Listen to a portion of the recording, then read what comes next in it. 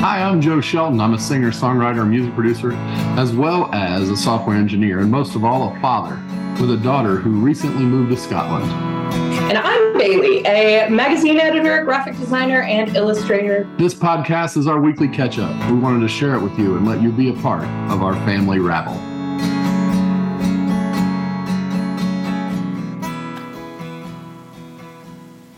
Good morning. Hey, Dad. Good afternoon, Bailey. I always say good morning, even though it's not afternoon for you. I have news for you this afternoon. Yes. I'm a haggling man. On the marketplace, I did ride.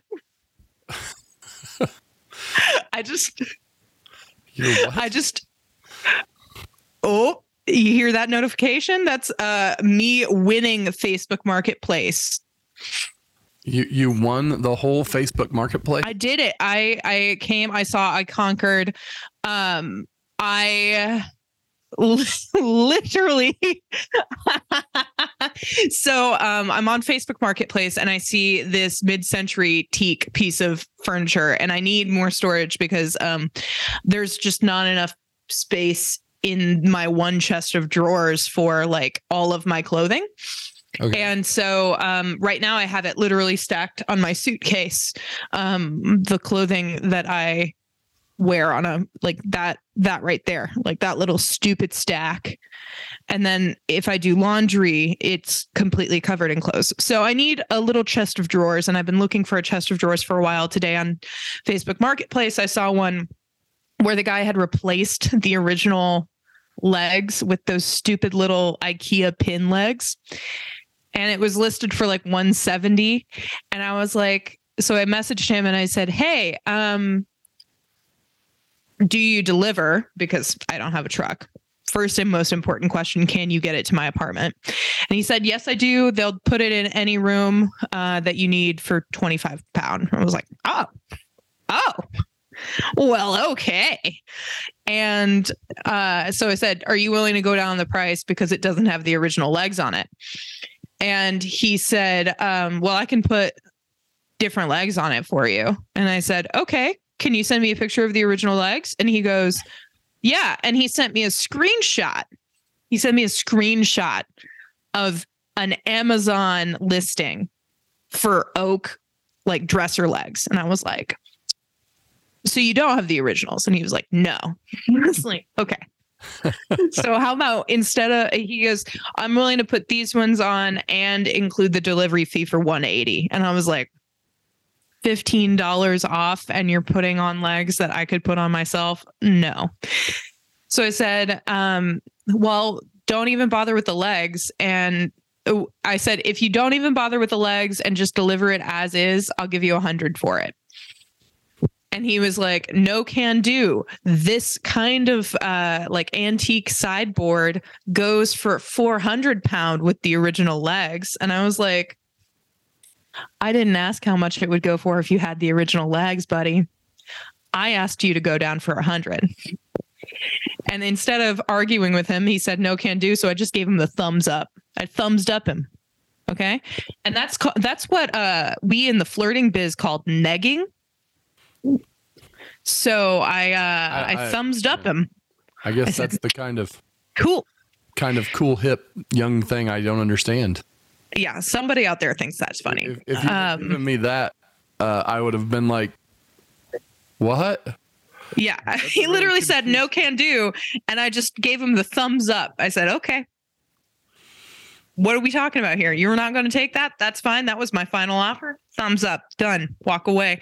And then he messages me and he goes, what? The legs are only £20. What makes you think I'd go down 70 for that? I was like, oh, we're still talking, are we? Okay. I was like, time and labor. And he goes, 16 screws takes me 10 minutes, would take you 20. I said, sure. But for that £50, you don't have to turn that fucker over. You can keep your screws, and then your delivery guys don't have to worry about potentially banging it up my staircase. Plus, it'll get it out of your door, which means that you have room for one of those 400-pound pieces you were talking to me about. And then he goes, 100 final offer. And I was like, yeah, that's right. Thank you, David. I will take it for 100. So I feel like a god. So you won an armoire. What is it? Yes. For $100. For $100. 100 pounds. I guess 100 pounds. Bucks, no matter what currency they're in, right? You can call them. No, they're quid technically. Quid. Yeah. Quid. Is that? Yeah. So maybe. That. But yeah, I said sure, but it's worth the 50 quid to get it out the door as is. Yeah. Well, I'm so smooth. Bailey, you are a negotiating genius. Yeah. And don't let anybody tell you any different. Oh, that's awesome. And I don't even have to worry about it. I just hand the delivery guys $125 in cash. Yeah. When's it coming? They said he's asking what time and day and time suits me. So I'm going to tell him any time and day. Well, there you go. I work from home, baby. Whenever it's convenient for you, show up. In fact, if you want to show up here in 2 hours, that'd be great, because then I can get my clothes off my top of my suitcase. Yeah.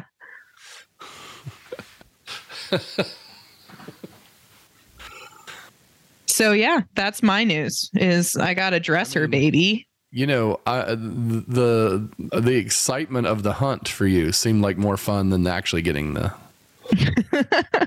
win. You know, I was just telling him that.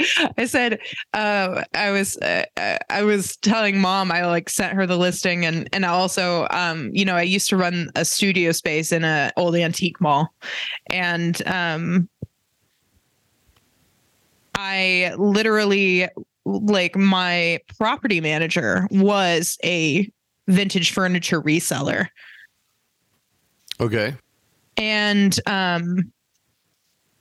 what was weird about that was, like, you would see his vintage furniture come in and then go. He also used Facebook Marketplace a whole lot. But because he'd been doing it for so long, a lot of people in the community knew him as the furniture reselling guy, and like, oh, I'll just call Fletcher and then he'll clear out grandma's garage for me. Like, that's like, he was the junk sort of guy. thing. Yeah.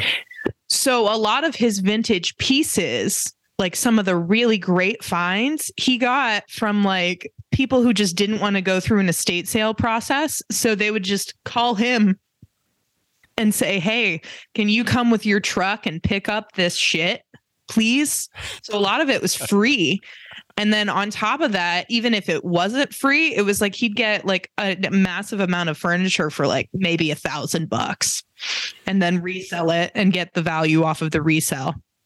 So I've come to like have a certain opinion about like buying vintage furniture, which is like, as much as it's listed, you can probably barter it down a lot. And if you can't, you'll know. Like with this guy, I was like, you know, if he wasn't willing to go down, he wouldn't be arguing with me. Like, it was just a matter of finding the right price, is what you're talking about, baby. Yeah. Yeah. You know, everything's for sale. It's just a matter of price. Yeah. And it, you know, so, and the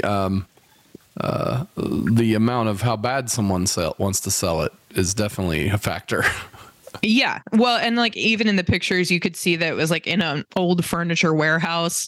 One of his argument points was he was like, you know, this is the cheapest piece I have, and I have 2 or 3 that are like 100 pounds more at least.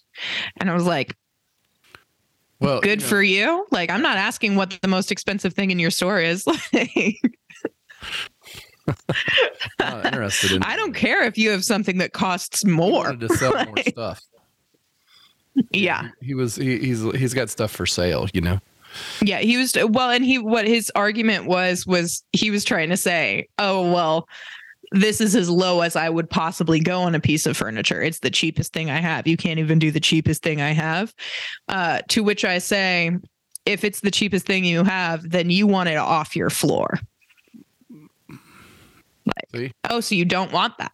You want rid of it? Hello. That would be what I would like to do too. So I get it. I was just thinking of the folks that call me trying to buy the house that I used to own.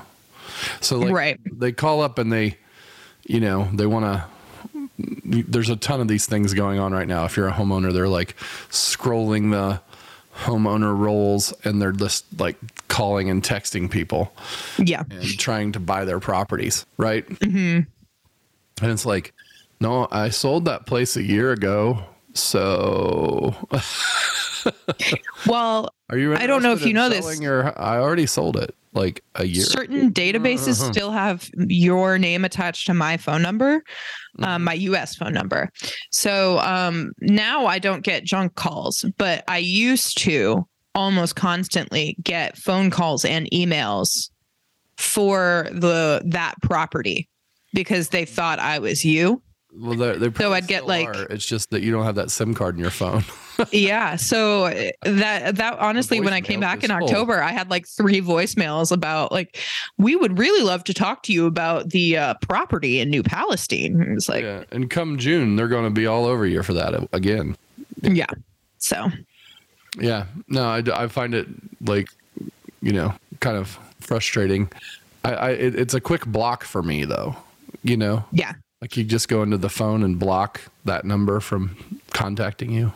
Yeah, I don't know if you know this, but there's more numbers that'll call you. Well, I know, but that one feature will would have been really great in the 80s. Yeah, I bet.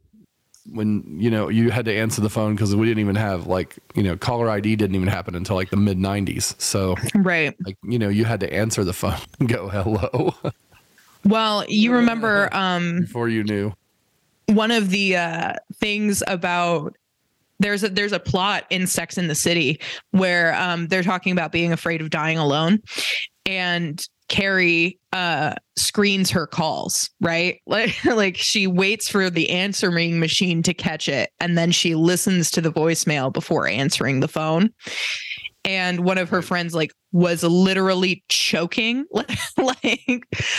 and called Carrie to be like, hey, I might die. Can you please come over here and give me the Heimlich maneuver? And she was like, I'm sick of living alone. I can't do this. And she's like, if you have a problem, you just need to call me. And she was like, yeah, but you screen your calls. And I was thinking about that. I do that with my text messages, if someone emails me or texts me, I let the Face ID catch it and read the preview before I even open the read receipt.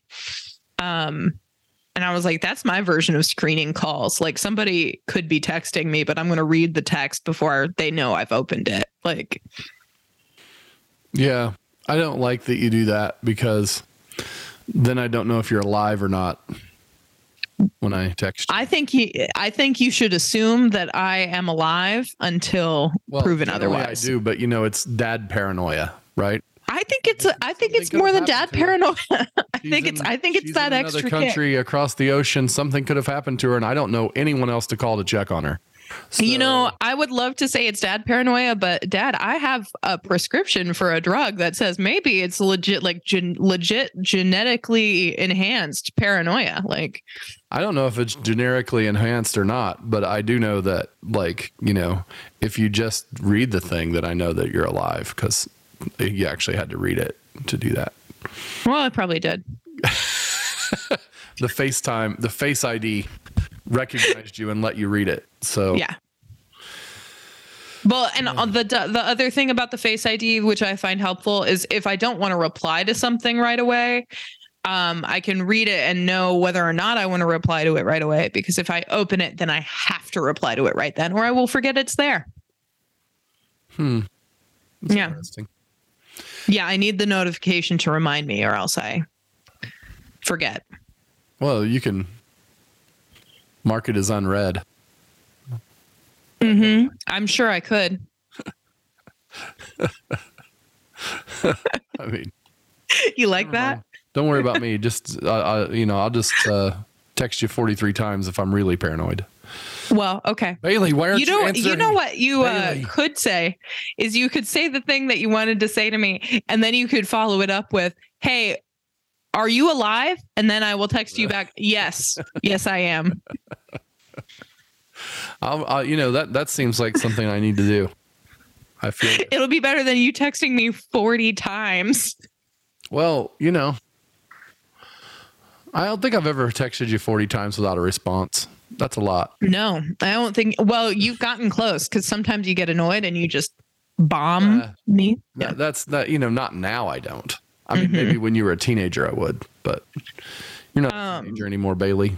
So a recent topic has come up with Mom and I. I'm curious about your take on it.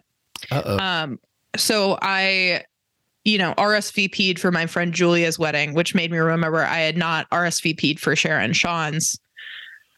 They knew I was coming, so like I'm a little bit like, oh, okay, I didn't do that. Yeah, but she still needs the RSVPs because it's a number that's calculated in a database. Yeah. Right. So I did actually RSVP for both weddings. I'm done. I'm in the system. I've done the thing. Julia's is in October. So yeah, but well, that's good because I've been meaning to ask you that actually as a side note. But so regardless, it is the wedding invite week, and so it's not the same. Michael's is at the start of October. So well, what day is it? I don't know if I should announce Michael's wedding. Okay, well, how about we table that discussion for after the record, and then so regardless, so Julia's getting married in October. Sharon and Sean are getting married, and so I was looking at their registry. I already know what I'm getting them, so looking at the registry was a little bit just me having fun. But I brought up to Mom, I was like, these are one of the few things that I feel like maybe nobody tells you about. And so I asked her, I said, is it traditionally expected that you put dishware on your registry? Or is that just the thing that people tend to do? If you don't put dishware on here, is somebody going to be like, well, what the fuck? I was going to get you some wine glasses. And now what wine glasses will I do? I guess I have to pick. The thing is that a lot of people, when they're getting married, are they're nesting in a new place or something, right? I guess. Or say they might have lived together, but they're still kind of clamoring together the stuff that they were handed out when they left for college or something, right? Yeah. So they're like, hey, it would be nice to have an actual set of wine glasses or an actual set of dishes and not just the 6 plates that I got from Walmart when I moved out of the house, and plus the 5 that Grandma gave me, and the old scrappy pans that it's like if you want to get me a gift, this is cool stuff to get me, because our house, we're kind of building a new family. So yeah, that makes sense. Yeah, because I was just, it was especially I guess it makes sense for Julia and Bryce that they're kind of in the life space where it's okay, we've lived outside of our parents' home in this apartment for 2 years, but we're probably going to start hosting more and more as time goes on and that sort of thing. Yeah, I mean, it's a grown-up thing to ask for sure. Yeah. I mean, you don't. What else would you ask for wedding gifts? I mean, our if the cupboard is a little bare, we'd like a copy of Dragon Ball Z Monopoly, and maybe a ticket to ride. I mean, there are games that are in the wedding gift price range. I'm going to just put it out there. You could definitely get a $40 board game. And I think that would be a perfectly fair wedding gift. I really want the deluxe Cards Against Humanity set. So, well, I mean, yeah, I like Mom was talking about, she was like, well, some people I've been to weddings before have camping gear on their registry. And I'm like, yeah, okay. That makes sense. Sure. They might be campers, Yeah. Yeah. Or the one thing I was thinking of was if someone's spending over $100 on me, I would want it to be a good bike that's going to last for a long time. Right. Some of them have some of the registries I've seen lately have a thing where you can contribute toward bigger gifts. Instead of instead of like, well, I mean, they might have gifts on there as well, but they're like, contribute toward our honeymoon as like one of the gifts. And so like the honeymoon's going to cost like a couple grand because they're going to travel somewhere. Right. So you can just like give $50 toward their honeymoon. Yeah. And I like that idea too. Like, I think that like having a honeymoon fund makes sense. Yeah. And they have that on some of the gift registry things. I've seen it definitely. Yeah. And for sure. Usually I'm kind of like in the camp of wanting to kind of lean that way. Right. Like, hey, that's kind of cool. I like that, See, I usually go for a bottle of liquor. Yeah. In the past, I do. what we've done is cutting boards. Like get like a custom one made with their name like kind of burnished in it. We've done that before. Yeah. That's for the last friend wedding I went to where I caught the bouquet. Important to note. Wow. I caught the bouquet. That's concerning for me. I mean, I just want you to know that I have good hand-eye coordination sometimes. Okay. And so regardless, at this wedding, my gift was a bottle of champagne.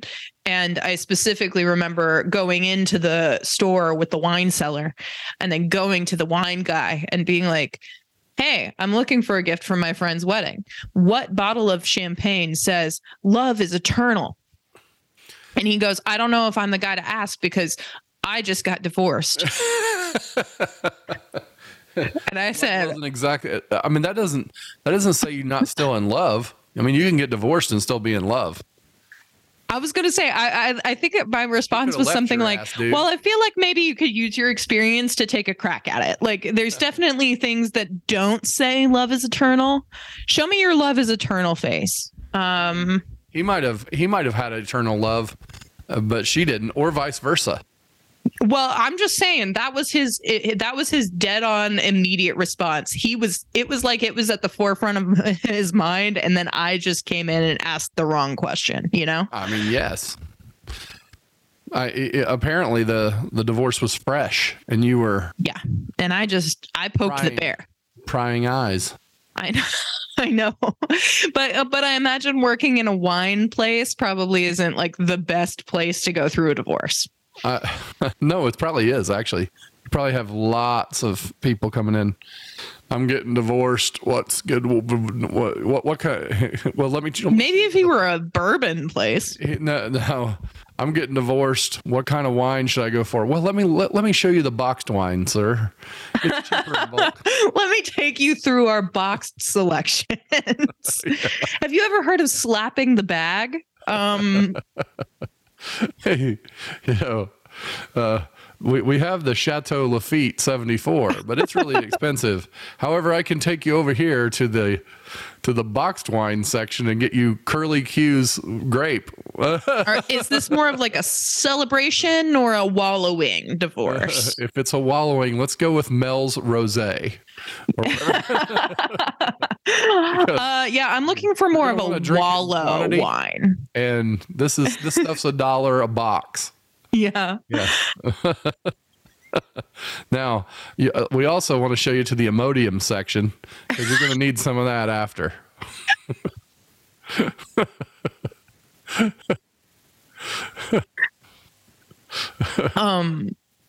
So I've been asked recently, and this only barely relates to what we were talking about. I've been asked recently whether or not I like Earn Brew, and at first I was like, oh yeah, it's just ginger soda. And it is. So Earn Brew, for those uninformed, is like the Scottish soda. It's spelled IRNBRU, Earn Brew. And it's like, I'm gonna be honest with you. It is like ginger soda, but there's this bit of like super saccharine sweet that tastes just like child's cough syrup. Fancy. Yeah. Like it tastes like it's like drinking Robitussin. Yeah. Yeah. It's like drinking Robitussin. It like literally, it reminds me so much of being sick as a kid. And then mom would take me into the bathroom and make me drink like the cough syrup from the spoon. Were you actually sick or were you just whining? That's a great question. And honestly, I don't even know that I could tell the difference at the time. So robot fussing. Whenever she's fussing, give her some robot fussing. Did it work? Did drugging you as a child with Robitussin work when you were whiny? I got to tell you, I remember that taste so distinctly, and it makes a lot of sense that you just handed me that so that I would shut up. Like, you were such a screamer that you would have a sore throat, and you couldn't really tell if you were sore throat because you had been screaming or because you actually had a real like something going on, you know? Yeah, so that makes sense. It's been an age-old question, really. Was 3-year-old Bailey actually sick, or was she just had a sore throat from talking screaming loudest so much volume she can all day? You know, people still ask me that. And it wasn't just a loud volume. It was literally like a scream talk. You had no volume control at like 3. You know what? I still don't. Yeah. I mean, I still do not. It was an utter lack of volume control. Yeah. Now I'm a little better, but I still talk loud. You know, I will ask you, why are you screaming at me? I'm not screaming at you. Mm-hmm. Why are you screaming at me? This is feedback I've heard before. Can we soften our tone a little? It sounds like you're shouting. I'm hungry. Okay. You don't have to yell it. We can fix lunch. Shouty child. Well, but we didn't give you wine. We satiated you with robot fussing instead. Robot fussing it is. Yeah, and then later they said that stuff is not good for kids. You know, it was Robitussin for kids, but you know they started not doing it anymore, like in the 2000s.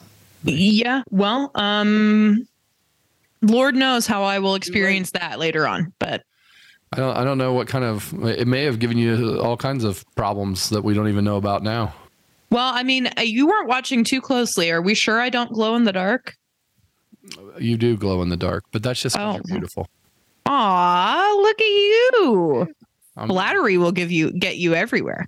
Well, I don't want to be everywhere. I'm good with that, but I've been everywhere, man. I'm an everywhere. Oh wow, you're going back to the 60s. Like, is that okay? Yeah, that's a song. Oh gosh, who did that first? I know Johnny Cash did a version, but he wasn't the one that did it first. There was someone before him. And if Patrick were on the call, he would tell us. My friend Patrick. Patrick, right? No, Patrick Z. Okay. Patrick has he plays that song and he talks about Roger Miller. That's what it is. Roger Miller. Mm-hmm. He says everybody thinks this is a Johnny Cash song, but it's actually a Roger Miller song. And he plays it, and he does all those different cities. You know, Hiawatha, Anahuac, Mexico, all the towns. Wow. Yeah, that's impressive. Well, he has been everywhere, man. So, like, you got to be specific. Yeah. Well, have you really been everywhere? Yeah, I've been everywhere, man. I haven't, but that's okay. I'm cool with not being everywhere. Yeah. You've been a lot more places than me. In fact, I know this about you. You've been all over the UK, and I haven't. It's weird sometimes. Like, I don't know if I probably told you this story, but I don't think I've mentioned it on the podcast. There was a time when Mom and I went to St. Louis for the weekend, right? Because I had already accepted an internship there. I knew I was going to live there for 2 months over the summer. Right. And we specifically went to St. Louis that weekend to look around, learn the neighborhoods. I think I got a coffee with my internship coordinator. And then there were 2 other goals, which was I was looking for a part-time job so that I'd have like some spending cash. And I was looking for a place to live. I was really worried about that. Something to look for when you're moving somewhere. Yeah. Yes. So like those 2 things were important, like having money and having a place to sleep, like were my 2 important things. And I remember we were sitting at a coffee shop. I was reading the local like alternative press, which is the Riverfront Times, the RFT, if you're from St. Louis. And I had just found a listing for the Opera Theater of St. Louis was hiring out their summer staff. I, got my summer job through that listing in RFT, which was awesome. But then I remember looking at Mom, writing down the information, sending out the email that I needed to. And I looked up at her and I said, yeah, there aren't many like listings for sublet in this. Like, where do you think I should be looking for that sort of thing? Like, I don't know where to start even.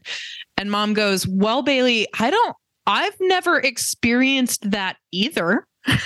I was like, it just occurred to me that like I was entering into a stage in my life where a lot of the things I was going to experience were going to be things that you guys wouldn't necessarily have experienced either. And I would kind of be on my own in a lot of ways. Doing things that we wouldn't even do in some cases as well. Yeah. Be like making just very different decisions from what you guys wanted to do or did do. And kind of being like, oh, well, I guess I'm going to just have to figure this one out, huh? Okay. Honestly, I actually did do an internship in Nashville. And so I had to go and find a place to live in Nashville. How'd you find your sublet? I didn't sublet. I just rented an apartment because I knew I wasn't just going to be there for the. Oh, okay. So you were there for longer. I decided that I would live in. When I got my internship in Nashville, I knew that I would just stay in Nashville, and I actually never planned on moving back to Indiana, but it happened that way.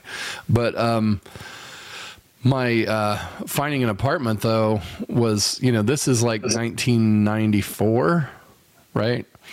So I there was online stuff like to look up and things like that. So what I actually did was I actually looked around at some places that might be possible. And then I went to Nashville on a weekend it was actually on spring break that year. Mm-hmm. I went to Nashville for I want to say three days or so.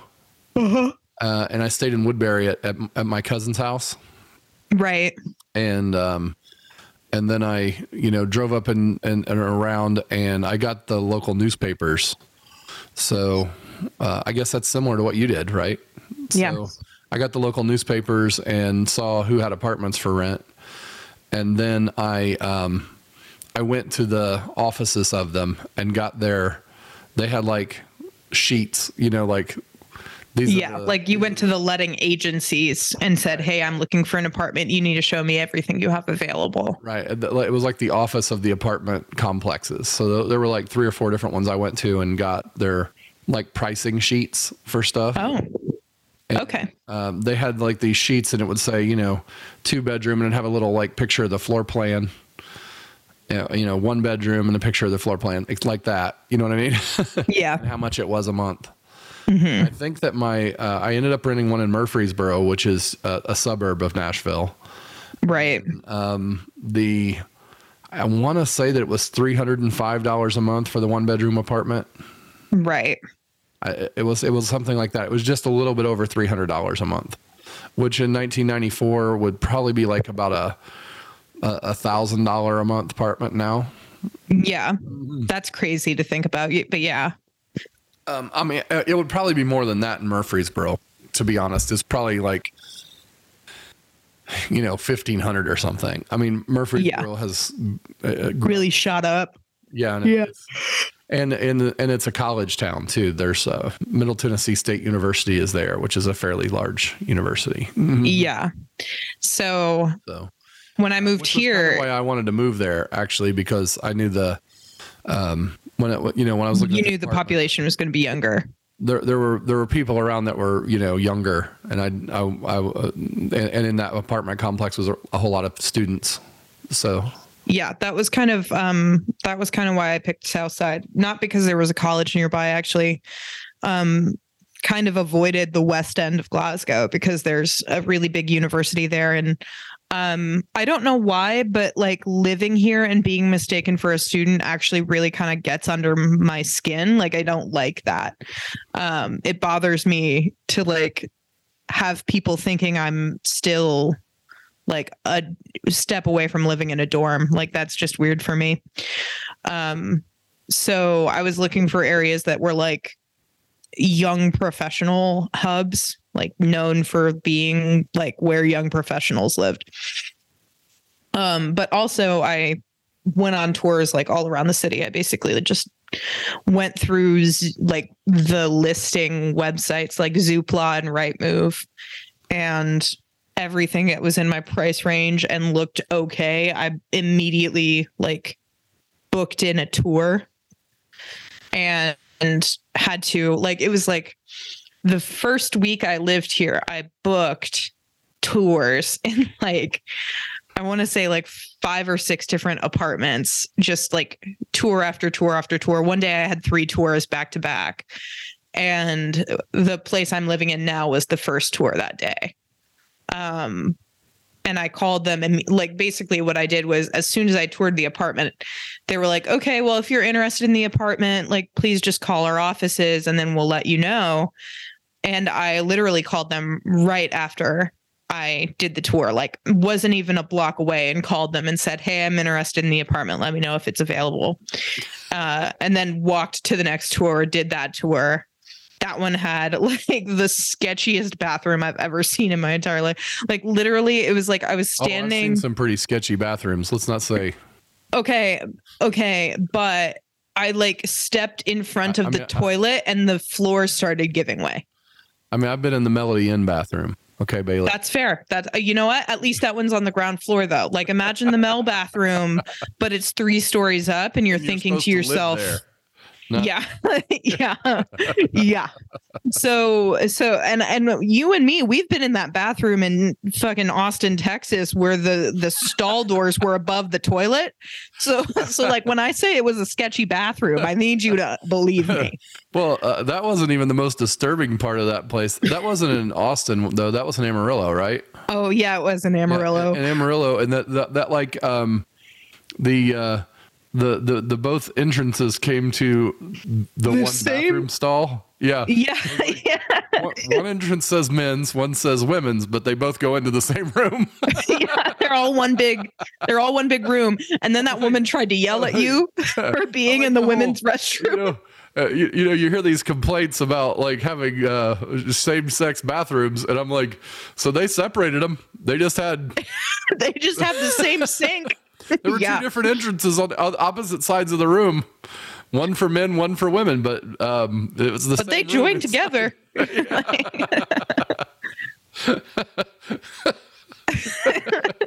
was like, why are you in here? And she's like, it's the women's. I'm like, it is not. Like, no, it is. You like open the door and hold it open for a second. See, it's a woman on the door. I'm like, huh, well, that one's got a guy on it. Yeah.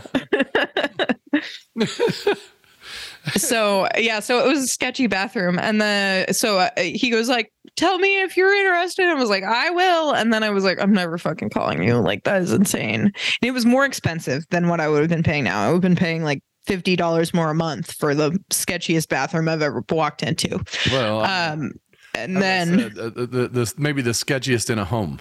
Okay. Yes, sketchiest in a home. Yeah. And then on that same trip, there were some mighty sketchy bathrooms, like that one out in the middle of the desert at that rest stop off of it wasn't even like, there were no exits. It was just like you turn into the parking lot and it was a rest stop because it was the only thing for like 100 miles. Yeah. That bathroom was fairly sketchy. And what I love, it looked like a great place to have the opening scene of CSI or Criminal Minds. You know what I mean? Yeah. Like, well, what I loved about like doing those tours was it really taught me that like when it comes to prices of apartments, sometimes there is literally no distinction with prices. Like there was another one that was like on a really inconvenient side of town, and it was maybe like $25 cheaper than this apartment. And it was on the top floor, and the living room was like slanting severely down. Like clearly the like subflooring was collapsing in the living room. And the guy giving me the tour was like, oh yeah, the landlord said she'd use the first couple months of rent to fix that. No, she's not. I will not be living here. Like, who is this landlord, Kirk? Yeah. like, oh, good. So in a few months, I can argue with her to get that fixed. That would be fun. Speaking of Kirk, but I was thinking of Captain Kirk as an aside, because at Clues Hall here soon, they're having William Shatner is coming to Clues Hall, and they're going to show like Star Trek: The Wrath of Khan, Star Trek II: The Wrath of Khan, and then afterward is like an hour and a half of William Shatner like talking about behind the scenes Star Trek stuff and answering questions from the crowd. That's cool. See, now there's going to be like a total geek fest at Clues Hall. I agree. And you know what? I fully support the Geeks Fest. Yeah. I'm thinking that if Bailey was here, she'd be at it. Yeah. Yeah, I would. I wouldn't even ask a question. I'd just sit there and observe. Like, that sounds lovely. So it's like one of those rooms you just walk into to watch the world turn, I'm like, this is a really cool concept. I love that. Yeah. Like, especially since, Captain Kirk's pretty much the only crew member left of the original Star Trek. I like the idea of like literally watching a piece of media with the person in it as like a public event. Like I like that idea. I think that would be interesting. Like I'd love to watch Clueless with Paul Rudd. Yeah. Or would you rather watch it with you try and remember the girl's name, huh? Alicia Silverstone. I would also, you know what? I would love to sit between Alicia Silverstone and Paul Rudd and watch Clueless. That's my ideal Friday night. Why Clueless though? Because Paul Rudd has such better movies. Here's the thing. He may have better movies in general, but as far as movies that Paul Rudd is in that I enjoy, Clueless is my favorite Paul Rudd movie. Okay. Interesting. I have no other thing. I was having a similar conversation with Harrison earlier this week because Harrison was visiting me. Right. And we were talking movies, and we had just both watched You People, which is the new it's on Netflix, I believe. Why can't I remember his name? He was in Superbad. He was in Moneyball. He was in Wolf of Wall Street. Oh, you mean I don't know why I can't remember his name right now either. Jonah It's Hill. not Seth, is it? Jonah Hill. Jonah Hill. Thank you. God. It was like I know, it was hurting me. So Jonah Hill wrote, and I think he produced and directed a rom-com called You People, where he, a Jewish man, falls in love with a Black Muslim woman, and they have to like basically navigate like the political incorrectness or correctness of their lives and how it affects their marriage. Really on the nose comedy. Eddie Murphy's in it as the father of the bride, and just a really just a reverent comedy. And so it's a rom-com, 100% a rom-com. And Harrison was saying that it got really, really bad reviews because people were saying that like, oh, it was like poorly written or whatever. And I was like, I think that they're judging it by like Superbad or Moneyball or Wolf of Wall Street standards because it's Jonah Hill, but they shouldn't be judging it by those film standards. They should be judging it by rom-com standards. And as a rom-com script, it's fantastic.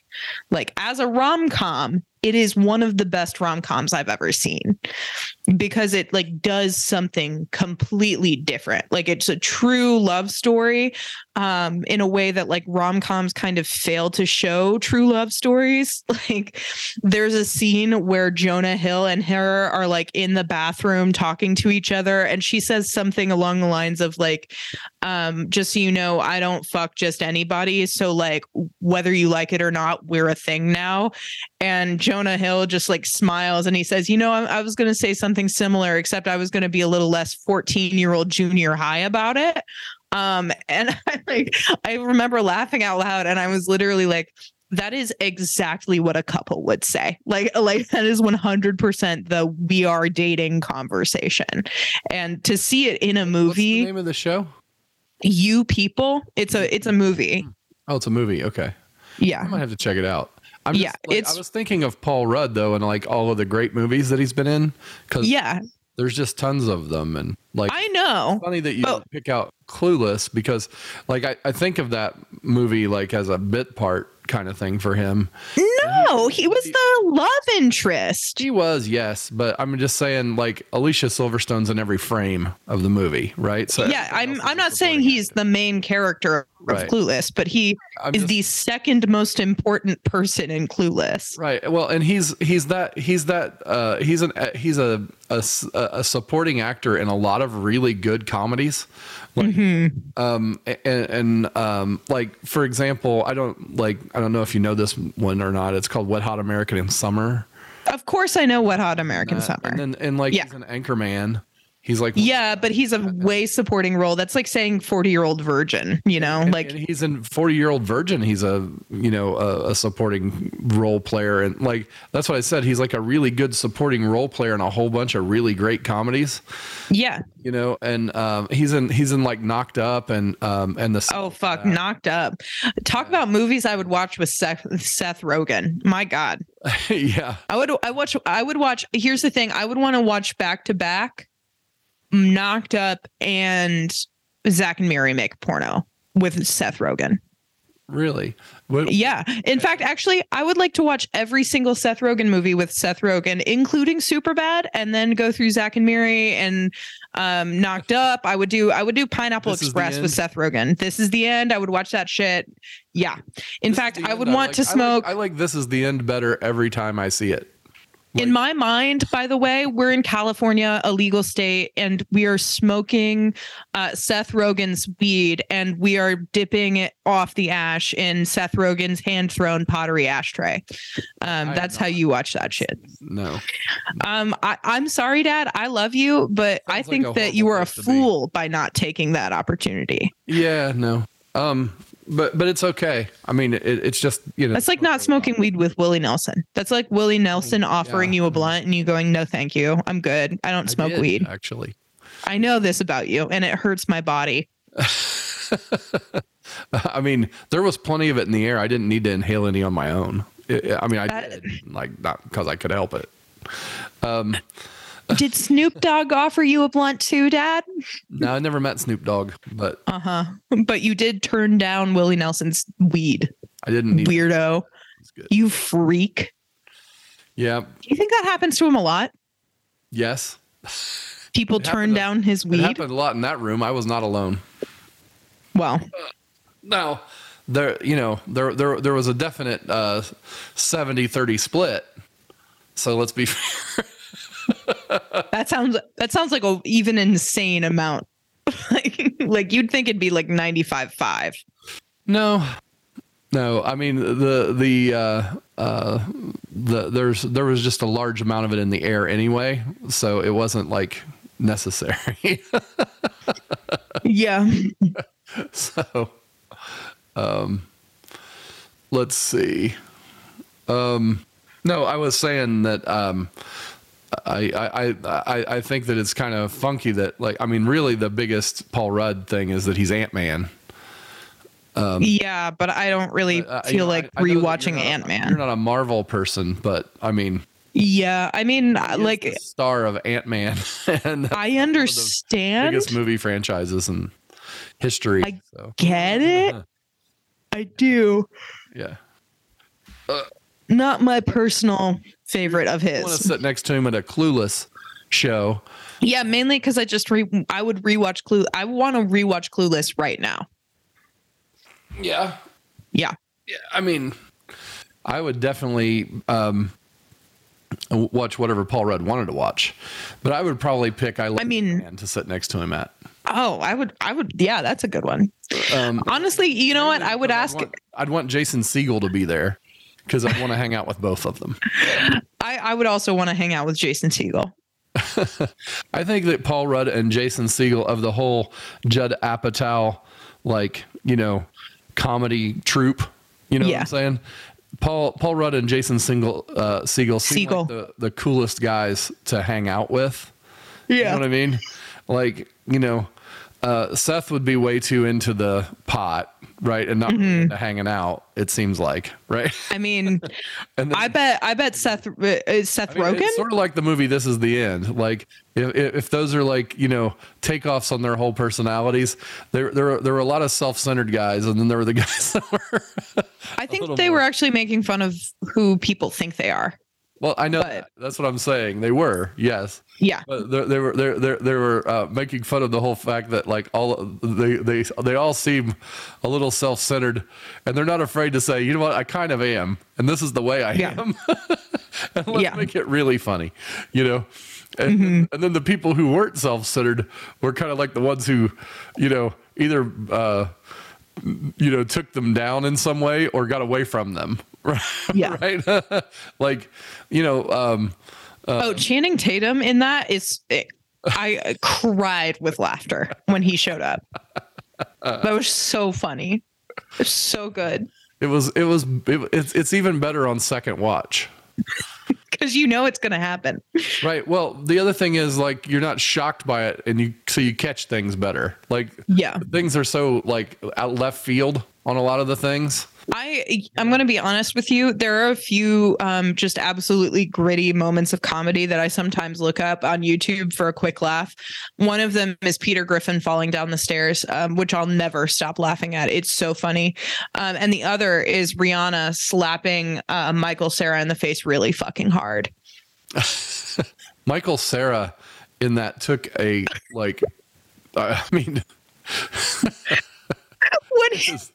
when he blows the cocaine in hey, does this smell like cocaine to you? And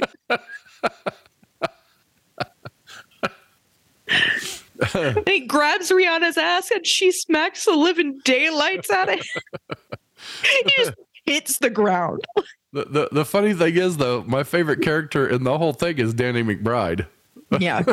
Because he shows up and just starts cooking all the food. He's been asleep. He passed out drunk and missed the whole thing. Yeah. He wakes up with everybody else asleep and cooks up all their food, and then come in and he's just acting like it's no big deal. He didn't even look outside. Yeah. Right. And of course, what he does to Channing Tatum is, priceless. But so yeah, and the funny thing about that movie is like the stars, there's so many stars in it, right? Like there's like an entire huge, master list of stars in it. So I remember about that movie. I saw it in theaters, and I remember because it came out the same week as a Simon Pegg movie called The World's End. Which they had very similar names. So we watched them back to back. We did a double feature at the movie theater. We watched This Is the End, and then we watched The World's End, back to back. And they're both apocalyptic comedies. The World's End is about I think it's about an alien invasion thing, but it's like an alien invasion bar crawl. And it's very, very good. But it also, I think it was one of those Simon Pegg movies that just became like a nothing movie. So once it happened, it was like a flash in the pan and nobody ever spoke about it again. But it's funny to me that that was the flash in the pan, because the person I watched This Is the End with, it was like a friend's mom hated it, thought it was absolutely like the most vulgar thing she'd ever seen in her entire life. I mean, I'll give her, it was very vulgar. I'm not even... And by comparison, The World's End seemed like milk toast to her. You know what? That is what Seth Rogen would find the funniest. Yeah, that we then watched a fucking Simon Pegg film. Any of the guys that made This Is the End, right? Yeah. James Franco, any of those guys, you're like, look, we watched this back to back with this mom. And she watched it and she thought it was the most vulgar thing she'd ever seen. And she watched this other movie with Simon Pegg and thought, this is really, really wholesome. Yeah. She didn't even have anything to say about it. And it's literally like a Simon Pegg bar crawl movie. Right. Simon Pegg would even think that's funny. Yeah. That's funny. I mean, that's great. Yeah, and we watched them back to back simply because it was like, oh, well, these seem like similar. Like, yeah, I'll read you. I have the IMDb pulled up. The description of The World's End is 5 friends who reunite in an attempt to top their epic pub crawl from 20 years earlier, unwittingly become humanity's only hope for survival. Simon Pegg, Nick Frost, and Martin Freeman star. It needed to have Morgan Freeman in it. That's what it needed. Well, yeah, but it was British. So, the other thing I remember about This Is the End that I loved was like, you know, the people who weren't self-centered, like Emma Watson. Oh, Emma Watson in that. And Emma Watson was like the protagonist that just disappeared almost immediately, right? Well, they were gonna, you know, they kept talking about having sexual something with her. And yeah, they were talking about raping her. Yeah, she was like, she just beat him up and left. Yeah, she's like, I'm sorry, you're talking about which one gets to fuck me. I'm gonna take your food and this gun and leave. Like, don't be saying that about Hermione. Yeah, they were calling her Hermione too. Yeah, which was pretty funny. But I which is actually onto, we've been talking about like what you are doing this week. I've been playing Hogwarts Legacy, which is the new Harry Potter video game, right? Yeah, it's not really Harry Potter. It's like way before. It's set way before the Harry Potter era at Hogwarts. Yeah,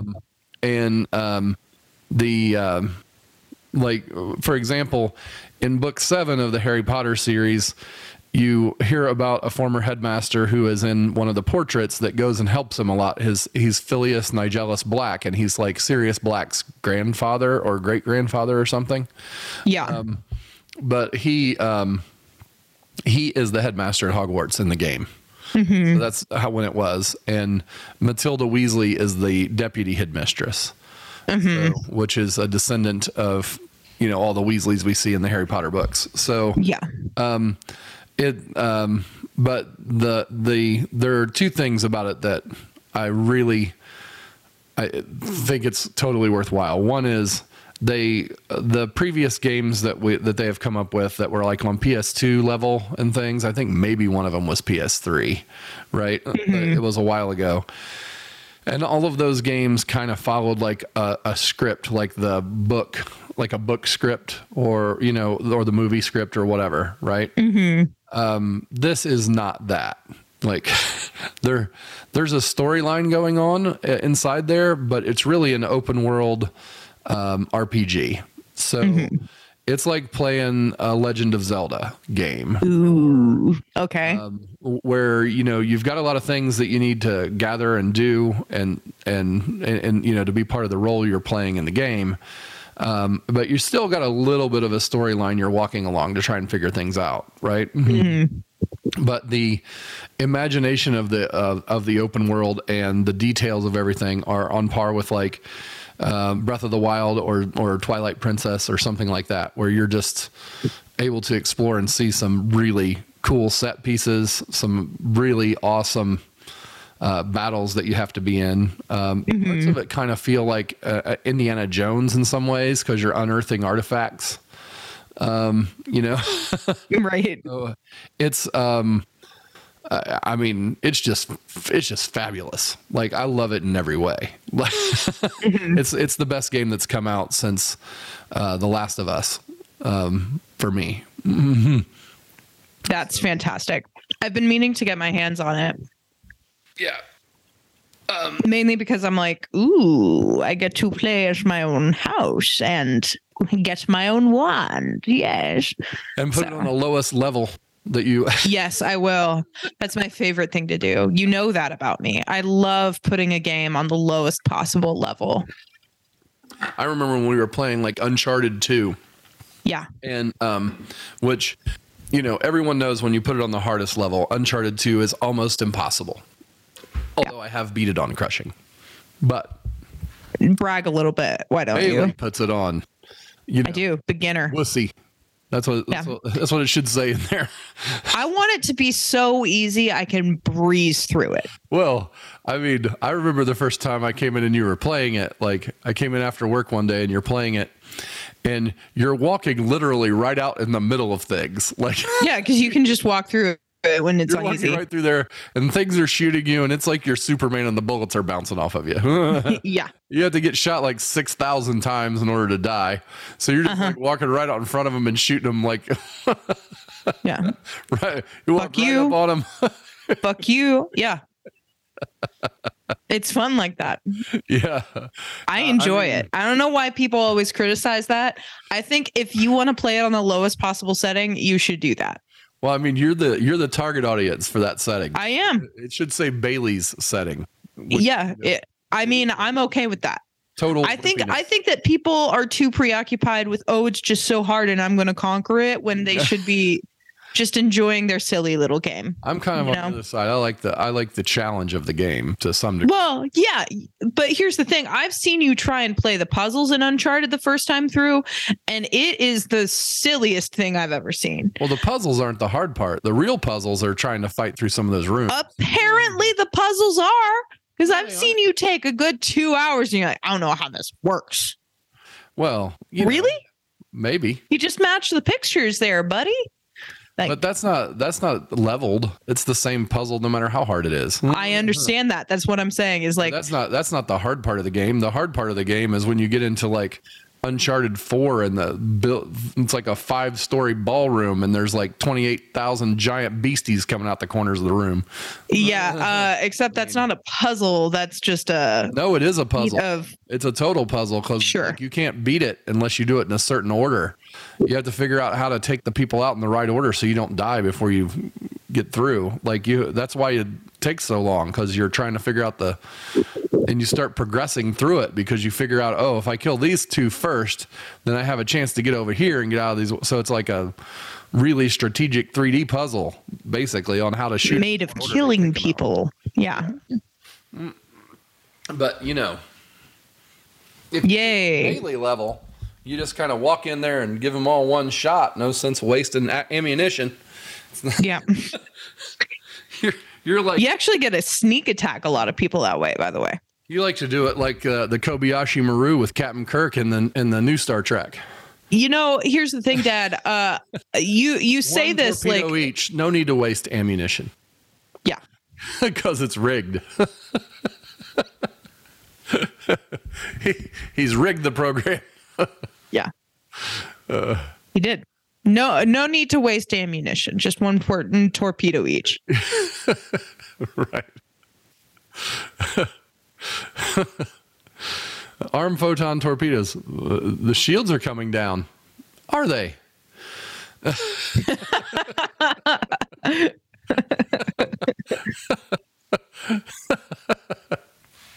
What I love is that, Spock gets so upset with that. He's like, you're not supposed to win. You're supposed to lose. And he goes, yeah, that's stupid. I don't believe in no-win scenarios. You shouldn't train people to die. That's weird. Well, that's not what they're training him for. They're training him to be cool and calm under all circumstances. But yeah. And he was very cool and calm. Mainly because it wasn't a no-lose scenario for him. It was absolutely no way he could lose scenario for him. He didn't just make it winnable. He put it on Bailey level. Hey, that's the fun of it. Right. So did you do your Gilmore Girls assignment? No, I did not. You didn't? What? Nope, I didn't. I failed you. You didn't watch Gilmore Girls at all this week, actually. In 2 weeks, you couldn't watch 3 episodes? Well, you see, I had a friend in town, and then I also watched all of Blackbird. Which was a lot. Did you finish Ted Lasso? You said you had a couple episodes left. Yes, I did finish it. No. I haven't watched the last episode yet. I need to. Oh, okay. That's the one I want to talk about with you. So maybe by next week we'll get that. Yeah, I need to. I need to sit down and watch it. Because the new season starts like the 15th of March. Ooh, that's soon. Yeah. Yeah. So we'll have to add that to our docket because they only put those out a week at a time. It's Ted Lasso. Yeah, I need to watch it. So you're on to the last one. So you've seen the scene at the funeral, right? Where Keeley says to Roy, you know, what would you want to do if you got hit by a bus today? What would you want me to do? I'd want you to go after the motherfucker who hit me and avenge me, Keeley. Avenge me.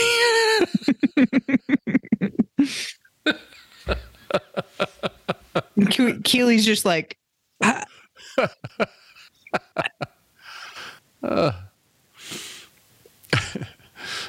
speechless. Yeah. I love that. Because she's standing there thinking to herself, how the fuck would I do that, buddy? Like, avenge me, Keeley. He furrows his brow and looks at her like kind of through his eyebrows.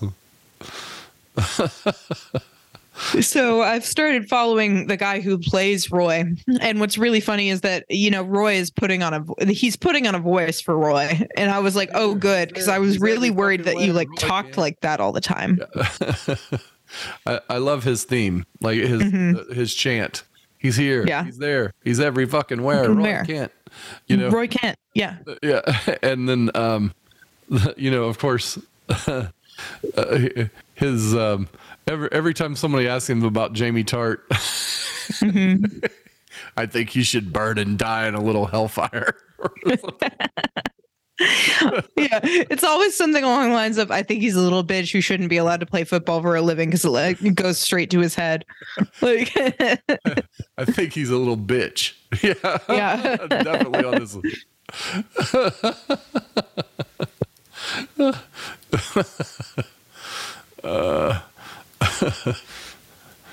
I like how when Keely's like, okay, now that we've had this talk, I need to tell you right now, I had sex with Jamie last night. And he goes, you what? And she goes, well, I was getting the impression that you didn't actually like me, and Jamie was there, and so I had sex with him. And he was like, but she was like, and I'm aware of what you just said, but I didn't know that at the time. So, and then he just doesn't even say anything. He just leaves the room. And then Ted's like, do you want some advice? And the advice is basically, maybe you should suck it up. and they're the Diamond Dogs, right? Yeah, the Diamond Dogs. He says, so this Diamond Dogs thing, this is like y'all just sit around and talk about stuff, and sometimes there's an answer and sometimes there isn't. Yeah, pretty much. Yep, pretty much. I also love Jason Sudeikis. I can't stress enough how much I love Jason Sudeikis. Like, what a gem. Just watching him interact makes me happy. I don't know how they The thing I love about that show is how each character has such a defined, like, thing about them. Yeah. Well, their whole personality is developed. Like, Well, what I love is Keely's like friendship with the team owner. What's her name? Is it like Miranda or something? Rebecca. Yeah. Her relationship with Rebecca, I like every time she describes Rebecca, I'm like, oh, that's how people refer to me. Like I have a friend who literally describes me as her tall Amazonian goddess. Like that's literally that's how I'm referred to. Like Bailey, my tall Amazonian goddess. Oh, have you met my tall Amazonian goddess Bailey? And I'm like, hi, hello, that is me. And I very much, whatever Rebecca's like whenever Keely's like, and your legs, they just keep on going. And she just kind of is like, thank you. Yeah. Like, I'm like, yep. You're talking about Keely and Rebecca, and that they have a double date with Roy and that dude, right? And like that's one of my favorite scenes in the whole thing when afterward, first during the meal, that guy says, I can't believe I'm having dinner with, he's here, he's there, he's every fucking where Roy can. Mm-hmm. He actually says that to him. And it's like, yeah. Okay. What I love is after the meal where Roy's like, you actually want me to tell you my opinion of him? Okay. He's fine, but I didn't take you for the kind of woman who would settle for fine. Like, why? He said something like, why the fuck do you think he deserves you? Yeah. That's what the real question is. Yeah. And she shuts the fuck up for a second. And then she's like, oh, he says something like, you deserve someone who makes you feel you've been struck by lightning. Don't settle for fine. I love that. That's what I'm talking about. That's the scene I really love.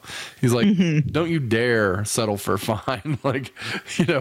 And it's so powerful because almost no other characters could have talked to her that way. Right. Yeah. Like she is kind of an intimidating person, and almost no one could have talked to her really like a mentor. Right. Mm-hmm. And after he says that to her, she looks over at Keely, and Keely's like, isn't he awesome? Like, yeah. You know what I mean?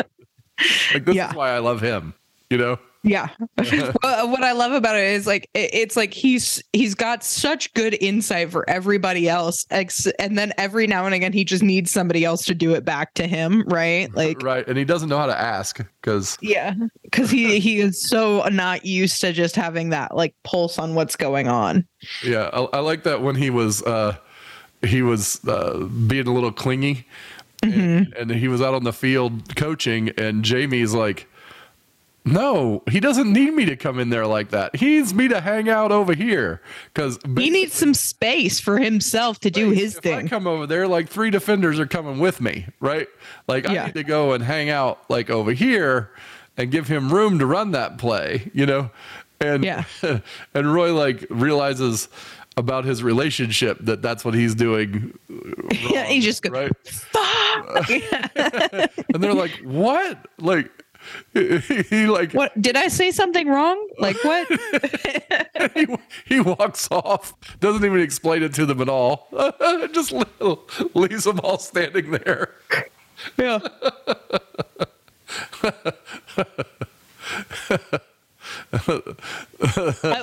What I do love on the episode before the finale, Bear's adventure, right? Crazy night out. What I love about that episodes, by the way. Yeah, hard to follow. But I do love a moment at the end where he lets the fans go out onto the field. Yeah. That's so cool. I love that. Yeah. That was fantastic. Those 3 guys are not just fans. They're rabid super fans. Yeah, they're guys, the rabid local super fans. Yeah, they're the rabid local super fans who can't necessarily afford to go to a game. Yeah. Right. So they hang out in the bar and watch the game together.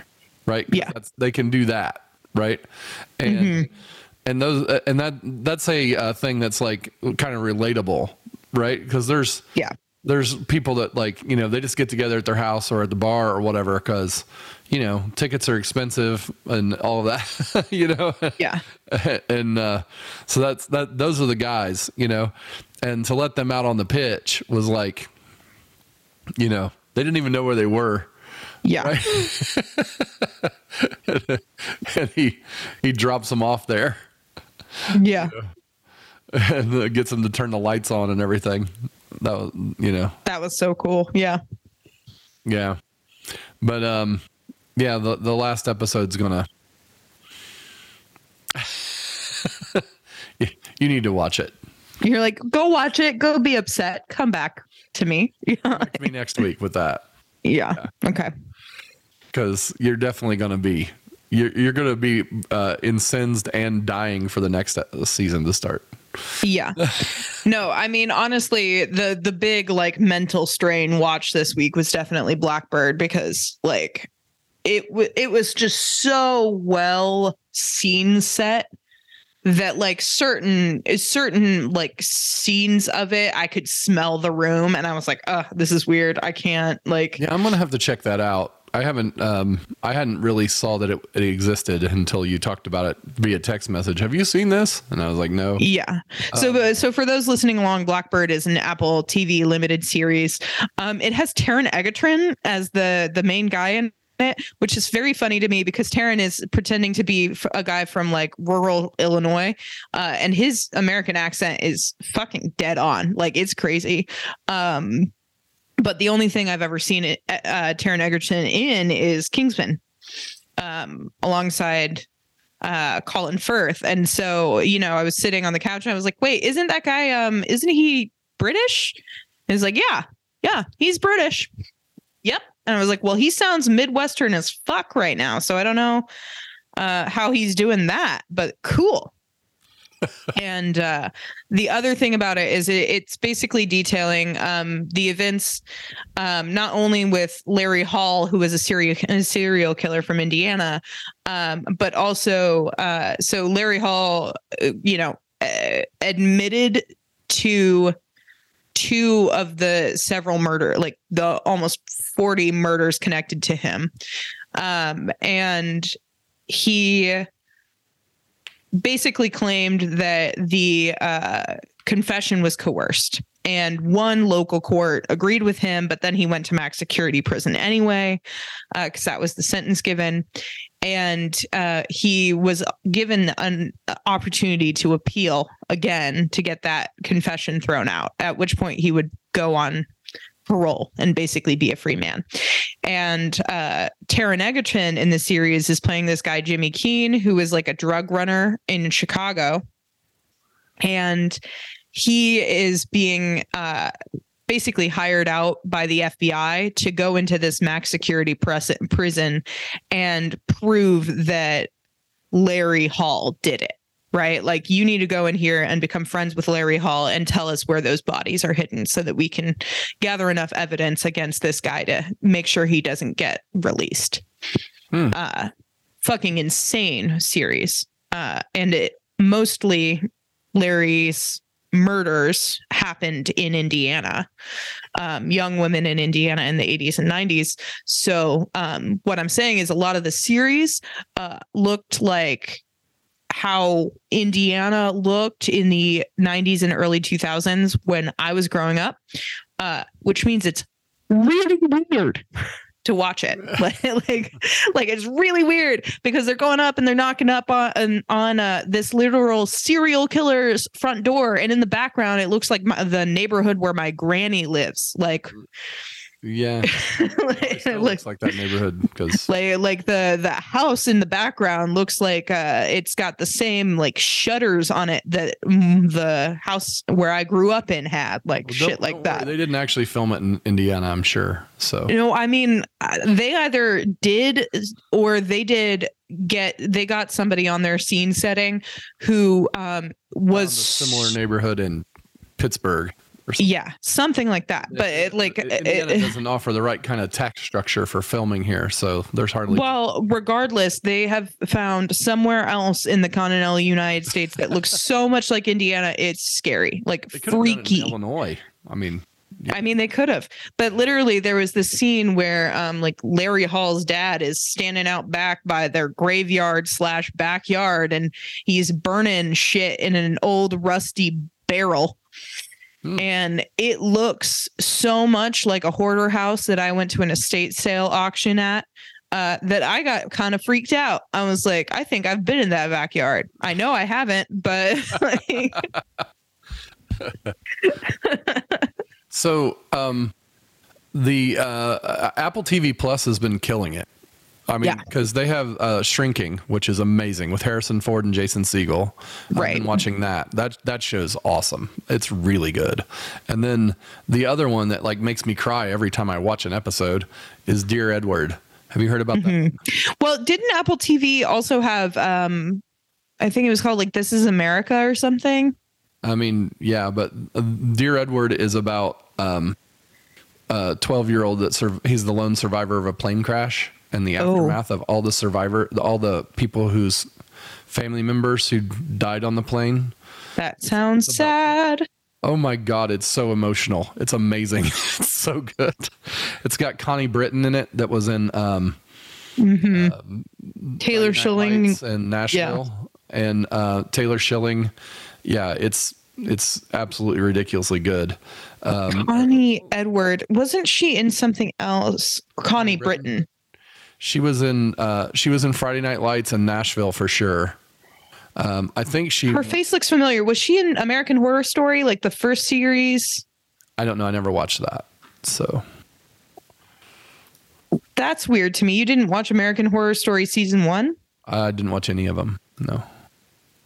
Okay. Interesting. Like, I feel like you watch everything that's like big.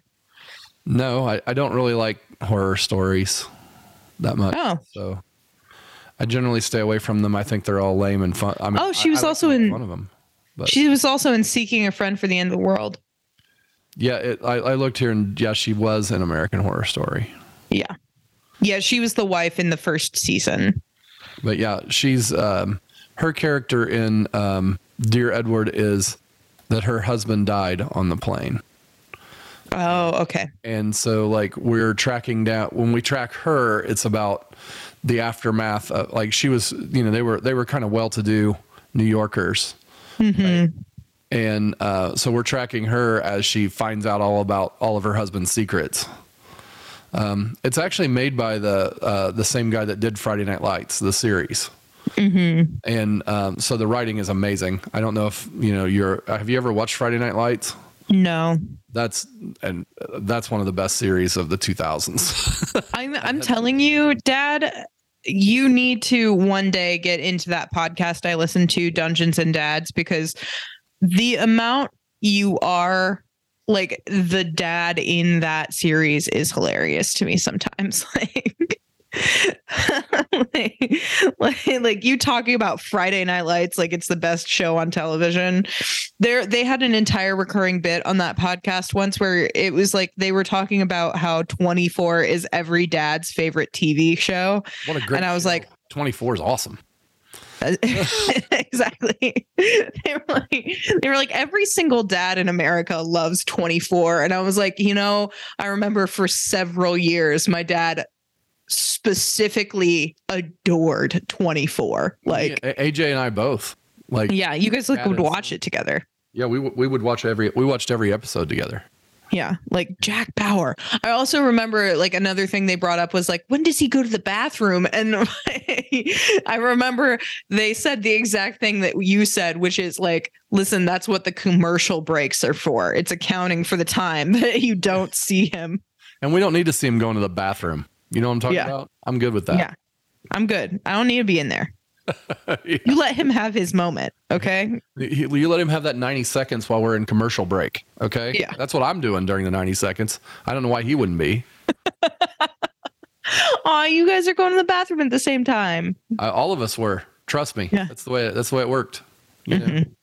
That show was like, I think the last couple seasons we actually DVRs had happened by then.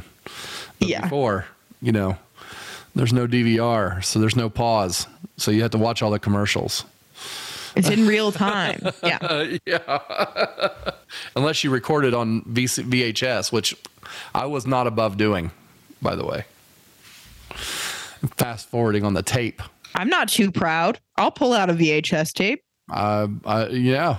If I'll record over my kids' first steps. I don't care. I don't think my kids' first steps got on there. Some of the later steps, but we didn't have a camera that day. You were living in the moment. You got early steps, just not the very first ones. Do you remember my first steps? Yes. Where was I walking to? You were walking around with AJ in the living room. Oh, that's adorable. AJ would from when you started standing up at about 7 months. And when you started standing up on furniture, he started grabbing you around the back with his arm, putting his arm around you and walking you around the living room. Oh. And at about 8.5 months, you kind of shoved him off of you and started walking. That's adorable. That's really cute. You were like 8.5, 9 months when you just started walking, like in the living room at night. Like he was literally marching you around the house for like a month before that. That's good practice. Yeah. He you'd stand up there. He thought it was funny because you fell down a lot, I think was mostly his, but yeah, probably. But, you have to recognize that he didn't walk on his own until 14 months. Well, yeah. He could have walked before that. He just chose not to. Like he would walk along the furniture, but not let go for several months. And he one day, and he would crawl everywhere. He was a very fast crawler, but so his crawling was so good that he didn't feel like, the danger of falling over, I guess, was worth it because he would start to step away from the couch and then or the chair or whatever he was holding on to. And then he would drop down and crawl, and one day we were looking at pictures. We were sitting in the floor of a bedroom at your Aunt Kathy's house. And we were looking at pictures in different corners of the room. And he wanted to see the pictures and he was crawling between us, and it was quicker to stand up and walk, to not drop down and crawl. And he just started walking back and forth between us. And we were like, wait, he's walking. Cool. Finally. And then he just walked. He didn't he never started the crawling thing again. After that, 10 minutes, he walked the rest of the weekend that we were there and forevermore. But with you had a trainer. He's like, no, come with me, Bailey. I mean, that's how it was with potty training too, right? No, you were actually, he didn't help you or anything like that. It was just that you wanted to because he did, Oh, okay. Well, you were like, well, I want to do that too, So yeah, you did that a lot faster than him too, because you were determined to be potty trained because he was. Yeah. He got to use the toilet, so you wanted to. But no, it's not like he taught you how or anything. Which would be, weird. No, I mean, yeah, but you always wanted to try to do whatever he was doing. So, I mean, I think that's part of the reason that people always say oh, it's good to have kids around the same age, right? AJ and I are only 18 months apart or something. 19. Yeah. So that's the benefit of it is yeah, you were one of his first birthday presents. That's when we announced you to the world at his first birthday party. One of the gifts that he opened was you're getting a baby sister. Yay, that's me. Hi. Or baby brother. You're getting a sibling because we didn't know what you were. But, yeah. And then the whole room was like silent with, they were all shocked. Yeah. Yeah. That was cool. Although, mom and dad, of course, and, your other two grandparents all separate. How the hell are you going to, how are you going to afford that? Yeah. Don't know. Just going to happen. Don't know what to say to you. Mm-hmm.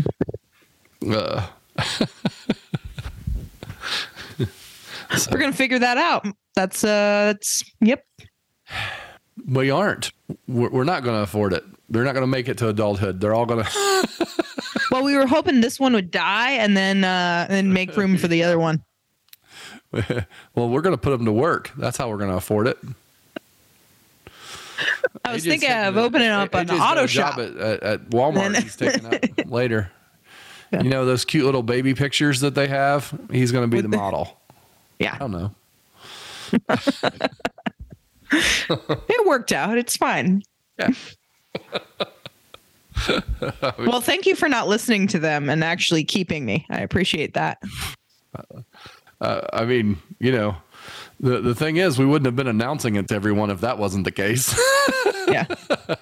Oh, by the way, for your first we're open birthday, to suggestions, whether or not for your first birthday, we're going to have an abortion. Because that's an awesome present. And little AJ going, what's an abortion? He wasn't doing any of that at one. They don't. No, I mean a lot of chatter. It was like blah. Besides, he was stuffing himself with cake. Yeah, that's true. That's true. Hey, he was like a digger. He like grabbed a hold of the first birthday cake and like the squish. Yeah. So we were wise enough though to have a separate cake for him and a separate cake for everyone else. That's the squishing cake, and then this one's the one that people eat. The little one with the number 1 on it, that's for him to just tear apart. Yeah. He was just squishing his fingers in it at first. He didn't realize it was food, and then somebody reached over and grabbed some and put it in his mouth, and then he realized it was food, and he started digging in. Yeah. Because he had never had cake or anything. Like that. And it doesn't really look like food, to be honest. Like if you, as compared to all other foods, I would say cake looks pretty much like something painted. So. Yeah. I mean, he hadn't had a lot of, he hadn't had anything that was like sweet like that. It was, we were like, I wonder if he'll like it. And you know what? In adulthood, I think that his answer is something along the lines of, it's all right, I guess. Okay. Yeah. Yeah. He likes pie a lot more than cake. Yeah. But even then, he's not much into sweet things anyway. Yeah. No, he'd much rather have like a tuna noodle casserole or tuna noodle casserole. Something like that. Me too, man. You'd rather have that than a cake? I mean, I don't know that they're comparable really, but I do love me a tuna noodle, Yeah. Or a big plate of spaghetti. Ooh, big plate of spaghetti. I'm making spaghetti tonight. That's I have the stuff for it. It's happening. Okay. Yeah. Do you have what do you have? What kind of stuff? Noodles first and foremost. And then I have tomatoes, tomato paste.